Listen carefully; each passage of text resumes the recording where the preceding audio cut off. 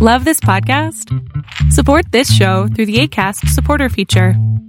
It's up to you how much you give, and there's no regular commitment. Just click the link in the show description to support now. A lot can happen in 3 years, like a chatbot may be your new best friend. But what won't change? Needing health insurance. United Healthcare Tri-Term Medical Plans, underwritten by Golden Rule Insurance Company, offer flexible, budget-friendly coverage that lasts nearly 3 years in some states. Learn more at uh1.com. The opinions expressed in this podcast are those of the participants, not of Reuters News. These paramilitaries that only responded to the party and to this ideology were on the streets, in uniforms, scaring people to death every minute of the day.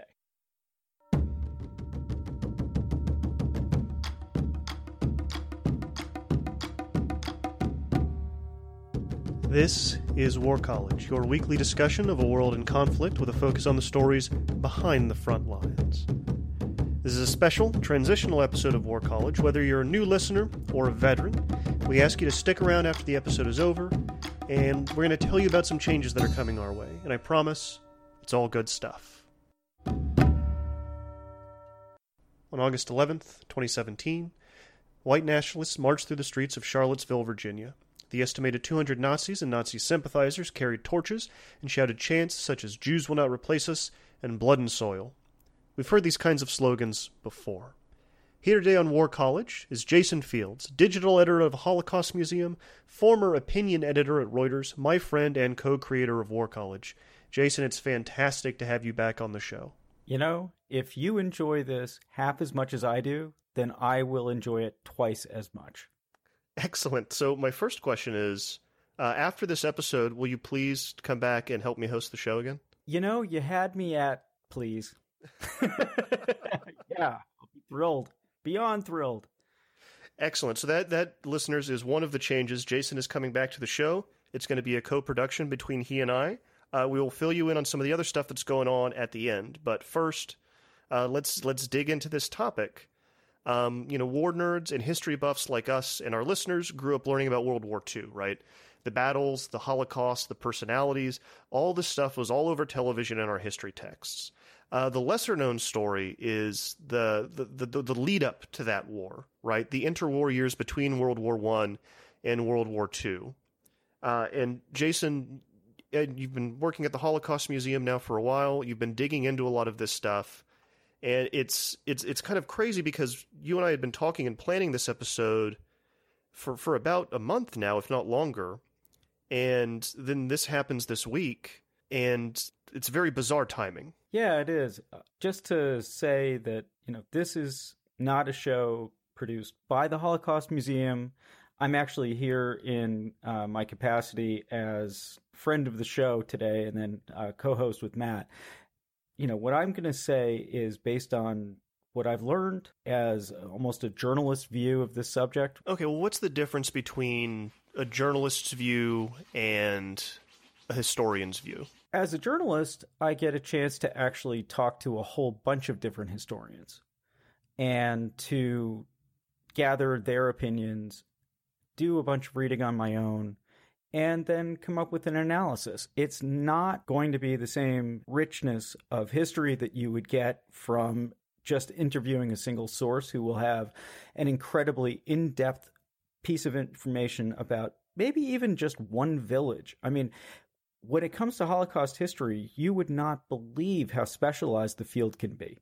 On the other hand, if you're looking for sort of a broader view of the sweep of history, then I'm an educated amateur and can't hurt to talk to me. All right, so what was Germany like after World War I? What kind of situation are we talking about? We're talking about a country that was absolutely devastated and in more than one way. People may not realize that World War I was, in some ways, it was the first total war. The German economy, everything in Germany was turned over into the war effort. Civilians were counted upon to work in factories and even eventually to go without food in order to supply the military. Similar things were actually going on in Great Britain and also in France. And of course, in Russia, things were even crazier, and the deprivation and scale of the deaths during the war for Russia were terrible. And then, of course, the Bolsheviks took over in 1917 and ended the war for Russia. Long story short, though, Germany's economy is destroyed. Its military is just absolutely shot. And there are a lot of people asking for a lot of answers as to why they lost. And so you've got a bunch of young men with wounded pride in the streets and forming militias, right? There weren't just Nazis. No, the Nazis actually appeared very quickly after World War I ended, but they weren't the only group. One of the reasons why the Germans had such a hard time accepting the defeat of Germany was that they had actually succeeded on the Russian front, and the deal that they did on the Russian front left them to focus on the Western front, right? Where France and England, and then eventually the US, they fought some terrible battles, but they never took over German territory. So how come they lost? What do you mean we lost? I've never seen a Frenchman on German soil, right? It wasn't okay to just lose. So this myth started going around. The myth of the stab in the back. Groups like the Nazis and other groups at the same time running around. They were poor. These young soldiers just demobilized, didn't have anything to do, completely shell-shocked after 4 years of horrible war, and telling themselves, we didn't lose. So what happened? That's where you start to get the myths about it was the Jews or a cabal here at home. They betrayed the soldiers on the front lines and signed a peace treaty. So you have a whole bunch of these different militias that are operating in Germany. They're actually called Freikorps, and they're battling each other. They are acting like little warlords in certain parts of Germany. It's a mess. Was there fighting amongst these groups? Yes. I mean, there was near constant battling, especially between the right wing and the communists. Communism back then, I know it's almost strange to talk about it as a threat now, because the Cold War's been over for almost, what is it? I mean, 25 years, a little bit more than that.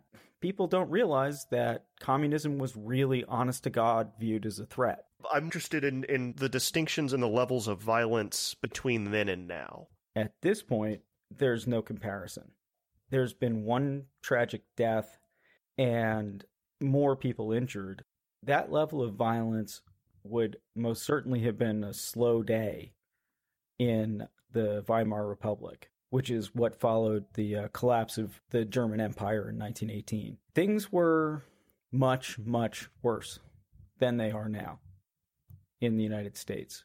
The chaos that people experienced every day, the food shortages that people dealt with, were much more severe than anything we have in the United States. And, as things went on, as time went on, we also had the complications of economic depression, taking people who are already dissatisfied, now not sure where they're going to eat, looking for someone to blame or someone to support, and pushing them out into the streets in mass numbers.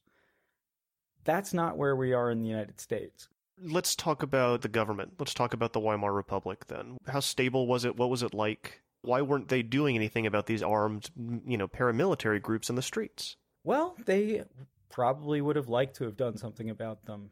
The Weimar Republic was weak. It had a Western constitution. It was a constitution that would appear liberal by pretty much any standard. But unfortunately, not enough people bought into it, if that makes any sense. Can you elaborate on that? So people didn't think of it as their legitimate government. They felt that it was something that had been imposed upon them by the victorious Allies, that it was not necessarily the form of government that Germans wanted for themselves. They didn't believe that the parties in power necessarily represented their views. And as one party after another was unable to maintain a majority long enough to even survive a full term, there were many political parties, 30 some odd, and governments fell all the time. People could be forgiven for not knowing the name of their chancellor at any given moment, because it probably wasn't the same chancellor they had the month before. So if you can just imagine that level of disorder, I mean, even with all the comings and goings at the White House here in the United States, it's not the same. So after a while, this thing that people didn't feel was particularly legitimate to begin with, they didn't value it at all. They didn't think the government could function. And it certainly wasn't helping to deal with the economic issues. So that's what I mean by losing faith in it. And we've been teasing the economic issues. Depression hit really hard here in the States. How did it hit in Germany? It's hard to say how much worse, because there were people in the United States who were literally starving to death, and in large numbers. I mean, we have hunger in the United States now. It's not the same. It's very hard for modern people in the United States to picture what things were like. And to have, it was like 26% unemployment at certain times here in the United States. In the cities, it was above 30%. Germany, if you can picture it, was actually worse. Plus, they were still paying off the debts they owed from World War I. The world was still counting on Germany to pay them back for the damage done during the war.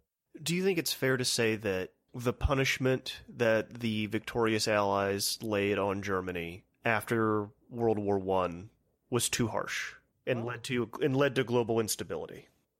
Definitely every single historian I've talked to thinks that.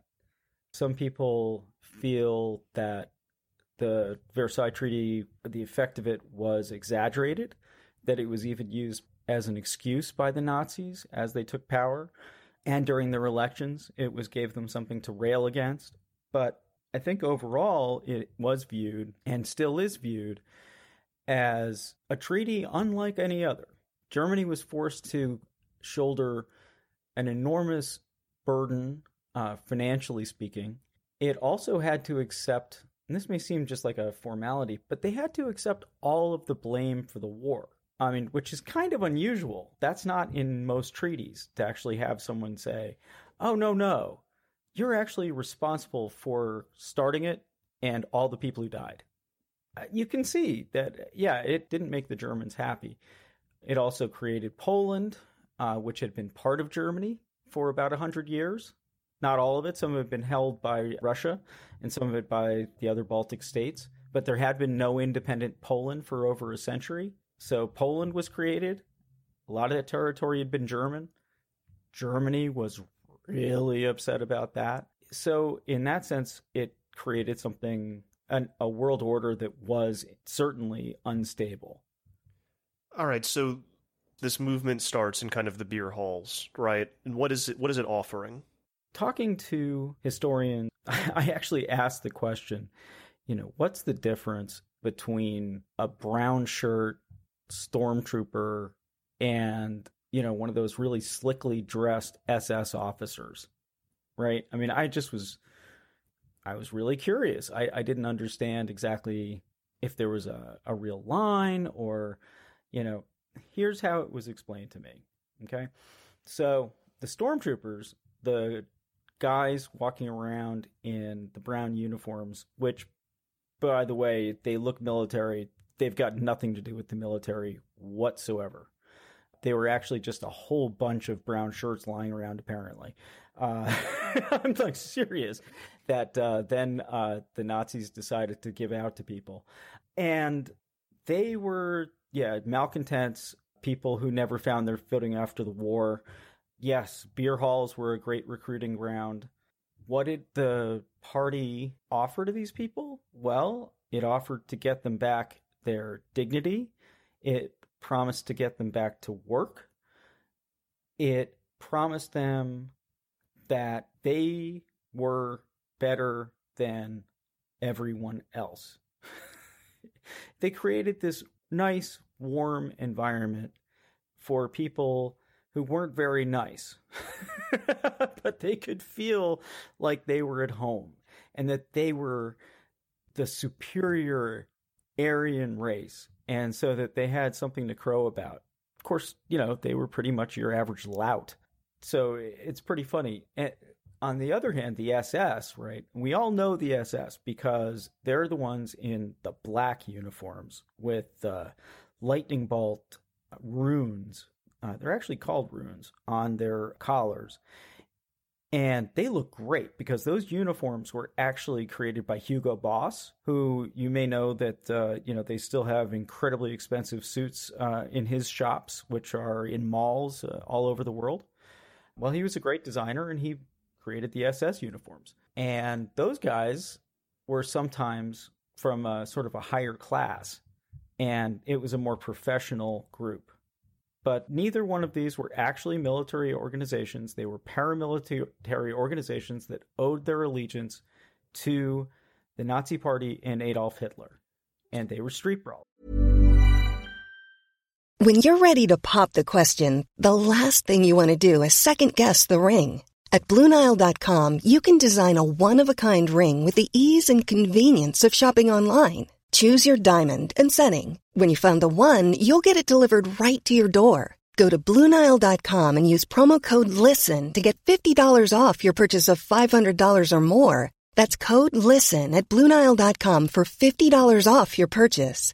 BlueNile.com, code LISTEN. Quality sleep is essential. That's why the Sleep Number Smart Bed is designed for your ever-evolving sleep needs. Need a bed that's firmer or softer on either side? Helps you sleep at a comfortable temperature? Sleep Number Smart Beds let you individualize your comfort, so you sleep better together. J.D. Power ranks Sleep Number number 1 in customer satisfaction with mattresses purchased in-store. And now, save 50% on the Sleep Number Limited Edition Smart Bed for a limited time. For J.D. Power 2023 award information, visit jdpower.com/awards. Only at a Sleep Number store or sleepnumber.com. So these street brawlers are walking around the streets in these uniforms before they become official government agencies. Yeah. At first, I just didn't get it. I will admit that after Charlottesville, and then I remembered back to the Freemen in Montana years ago, and the militias that were starting up in the 90s, or Timothy McVeigh's militia, all that. I realized, hey, they wear uniforms too. They wear surplus gear. It's a great way to create a sense of unity and belonging, right? Yeah. Also really great for intimidating your enemies too. Right. Now they all seem to share a specific haircut. Another thing that you and I were talking about off the air is that the Nazis were openly anti-democratic. How open were they with what they were going to do and what their plans were for the government? That's another thing that really surprised me. Yeah, apparently the Nazis said openly that we can fix this. We're the only ones who can fix this. And at that point, they were referring to the economic depression and also morale and everything else. We are the only ones who can fix this. We cannot do this through a democratic system. The Weimar Republic is broken. Vote for us. We will take charge. Make Adolf Hitler your dictator, and we will get stuff done for you. And sure enough, And how popular were they? What percentage of the votes were they taking in? So this is something that I find really interesting because they started off after the First World War, and they, 1919, 1920, 21, 22, they really didn't register. They just had a couple of percent in a couple of pretty out there parts of Germany, places that were very, very rural. It built as the Depression got worse, and also they were fantastic with propaganda, as you've no doubt heard. They took their message to Germans in a lot of original ways. Hitler actually flew. He was the first person to actually barnstorm as a politician. Really? I didn't know that. Yeah, apparently he chartered a Lufthansa plane and they would take him from one stop to the other where he would give speeches. So everyone in Germany knew who he was in a way that they wouldn't necessarily have known the other candidates. So his popularity really starts to rise as things get worse, as his message gets out there more, as the government that is in place looks less and less able to accomplish anything. Their popularity goes up to 15%, then 20%.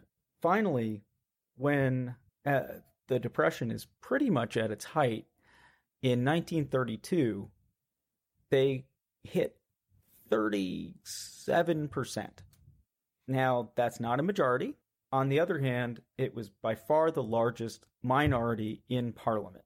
They never won a majority, at least not in an election that wasn't rigged.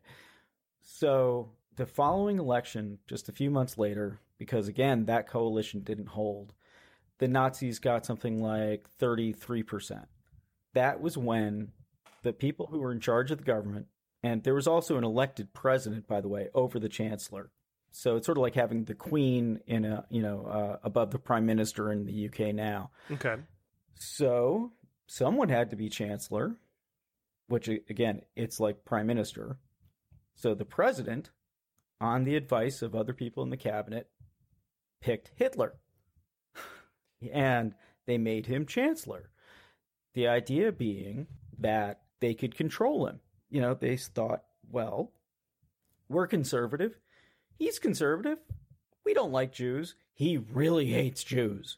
But we think he's a crazy man. But we think by putting him into this office, we'll actually still keep control of the situation.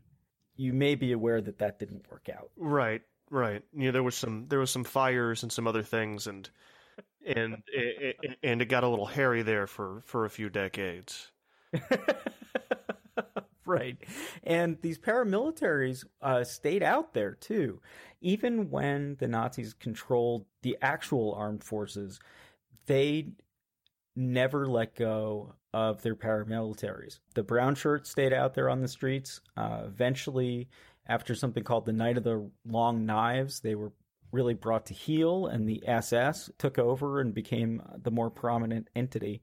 But these paramilitaries that only responded to the party and to this ideology were on the streets in uniforms, scaring people to death every minute of the day. One of the things I've been curious about this is why normal people didn't fight back in any kind of violent way. Why wasn't there any kind of insurgency, or were the Nazis the insurgency? And one of the things that I think about is the firearm situation, because that's one of the things you hear from conspiracists, right? Is that after Hitler came to power, he took everybody's guns. Can you speak to some of that? Yeah, briefly. I mean, he didn't take everyone's guns. That's, first of all, just not true. I read a scholarly article on this and spoke with the person who wrote it. And guns, while Hitler spoke about taking away handguns from some people, he actually never did.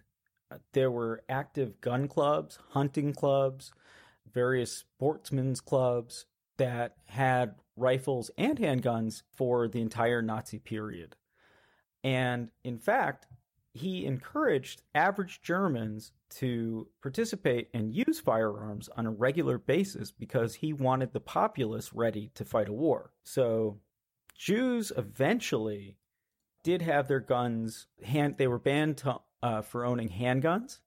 That is absolutely true. It was actually quite a bit into what the museum calls the Holocaust. The museum considers the Holocaust to actually have begun in 1933 because that's when the persecution of Jews became official government policy. But even Jews were able to keep their guns for quite a while. And essentially, that's not it.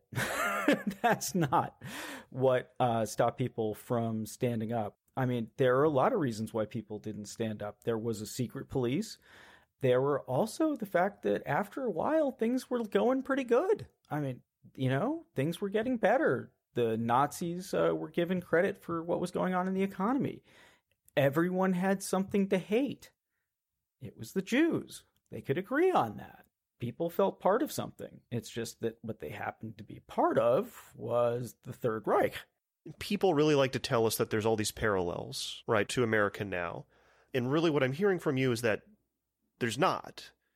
It rhymes a little bit, but it's not history repeating itself. Do you think that's accurate? Well, one other thing that not just the museum, but other groups that study threats, violence of various kinds, instability, there are certain things that you look for.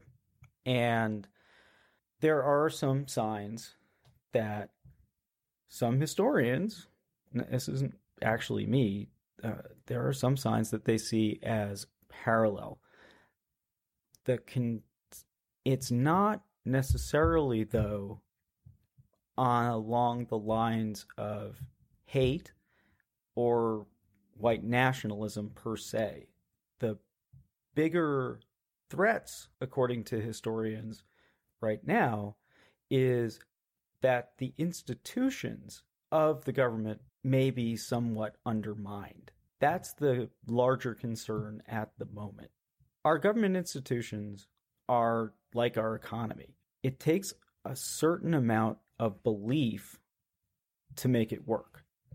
And as you have more and more people failing to believe in the system itself becomes less real. The system is a whole bunch of abstract thoughts organized into a bunch of books, represented by a bunch of people, eventually a whole bunch of people carrying weapons to enforce its edicts, right? But without a real belief in the institution, things start to fall apart. So that's the concern. It's not that we're there. We may not be close to being there. But if you even start seeing the first cracks, historians and everybody else are going to start to worry. I think that's a good place to wrap up. And as usual, another thrilling and slightly depressing episode of War College. It's how we do it. It is how we do it. Listeners, thank you so much for sticking around to the end of the show. As you heard up top, there are some changes coming to War College. The first and biggest, we've already told you, Jason, the co-creator of the show, is coming back to host with me. War College is growing up. We're going to expand a little bit. We're going to make the show even better. First of all, you can still follow us on Twitter at war_college. But now, in addition to that, you can also follow us on Facebook and engage with us directly and talk to us about what you liked about the show and give us feedback and give us ideas for what you want to hear about. So that is at facebook.com/War College Podcast. And we're also going to be launching a website. That's going to start next week with the next episode, which is going to be a lot of fun. It's all about nuclear pop culture. And we will announce the website during that episode. It's going to be the landing page for War College, the place you go to get out the updates about everything that's going on. Jason and I will be writing a little bit more in-depth than we normally do for the episodes currently. And we're also going to have extensive footnotes there, as well as transcripts of every episode, which is, I know, something that people have been asking for. So we are excited to launch the next era of War College. Y'all have been with us through 100 episodes. In 2 years, let's make it 100 more. Ever catch yourself eating the same flavorless dinner 3 days in a row? Dreaming of something better? Well, HelloFresh is your guilt-free dream come true, baby. It's me, Keke Palmer. Let's wake up those taste buds with hot, juicy pecan-crusted chicken or garlic butter shrimp scampi. Hello Fresh. Stop dreaming of all the delicious possibilities and dig in at HelloFresh.com. Let's get this dinner party started.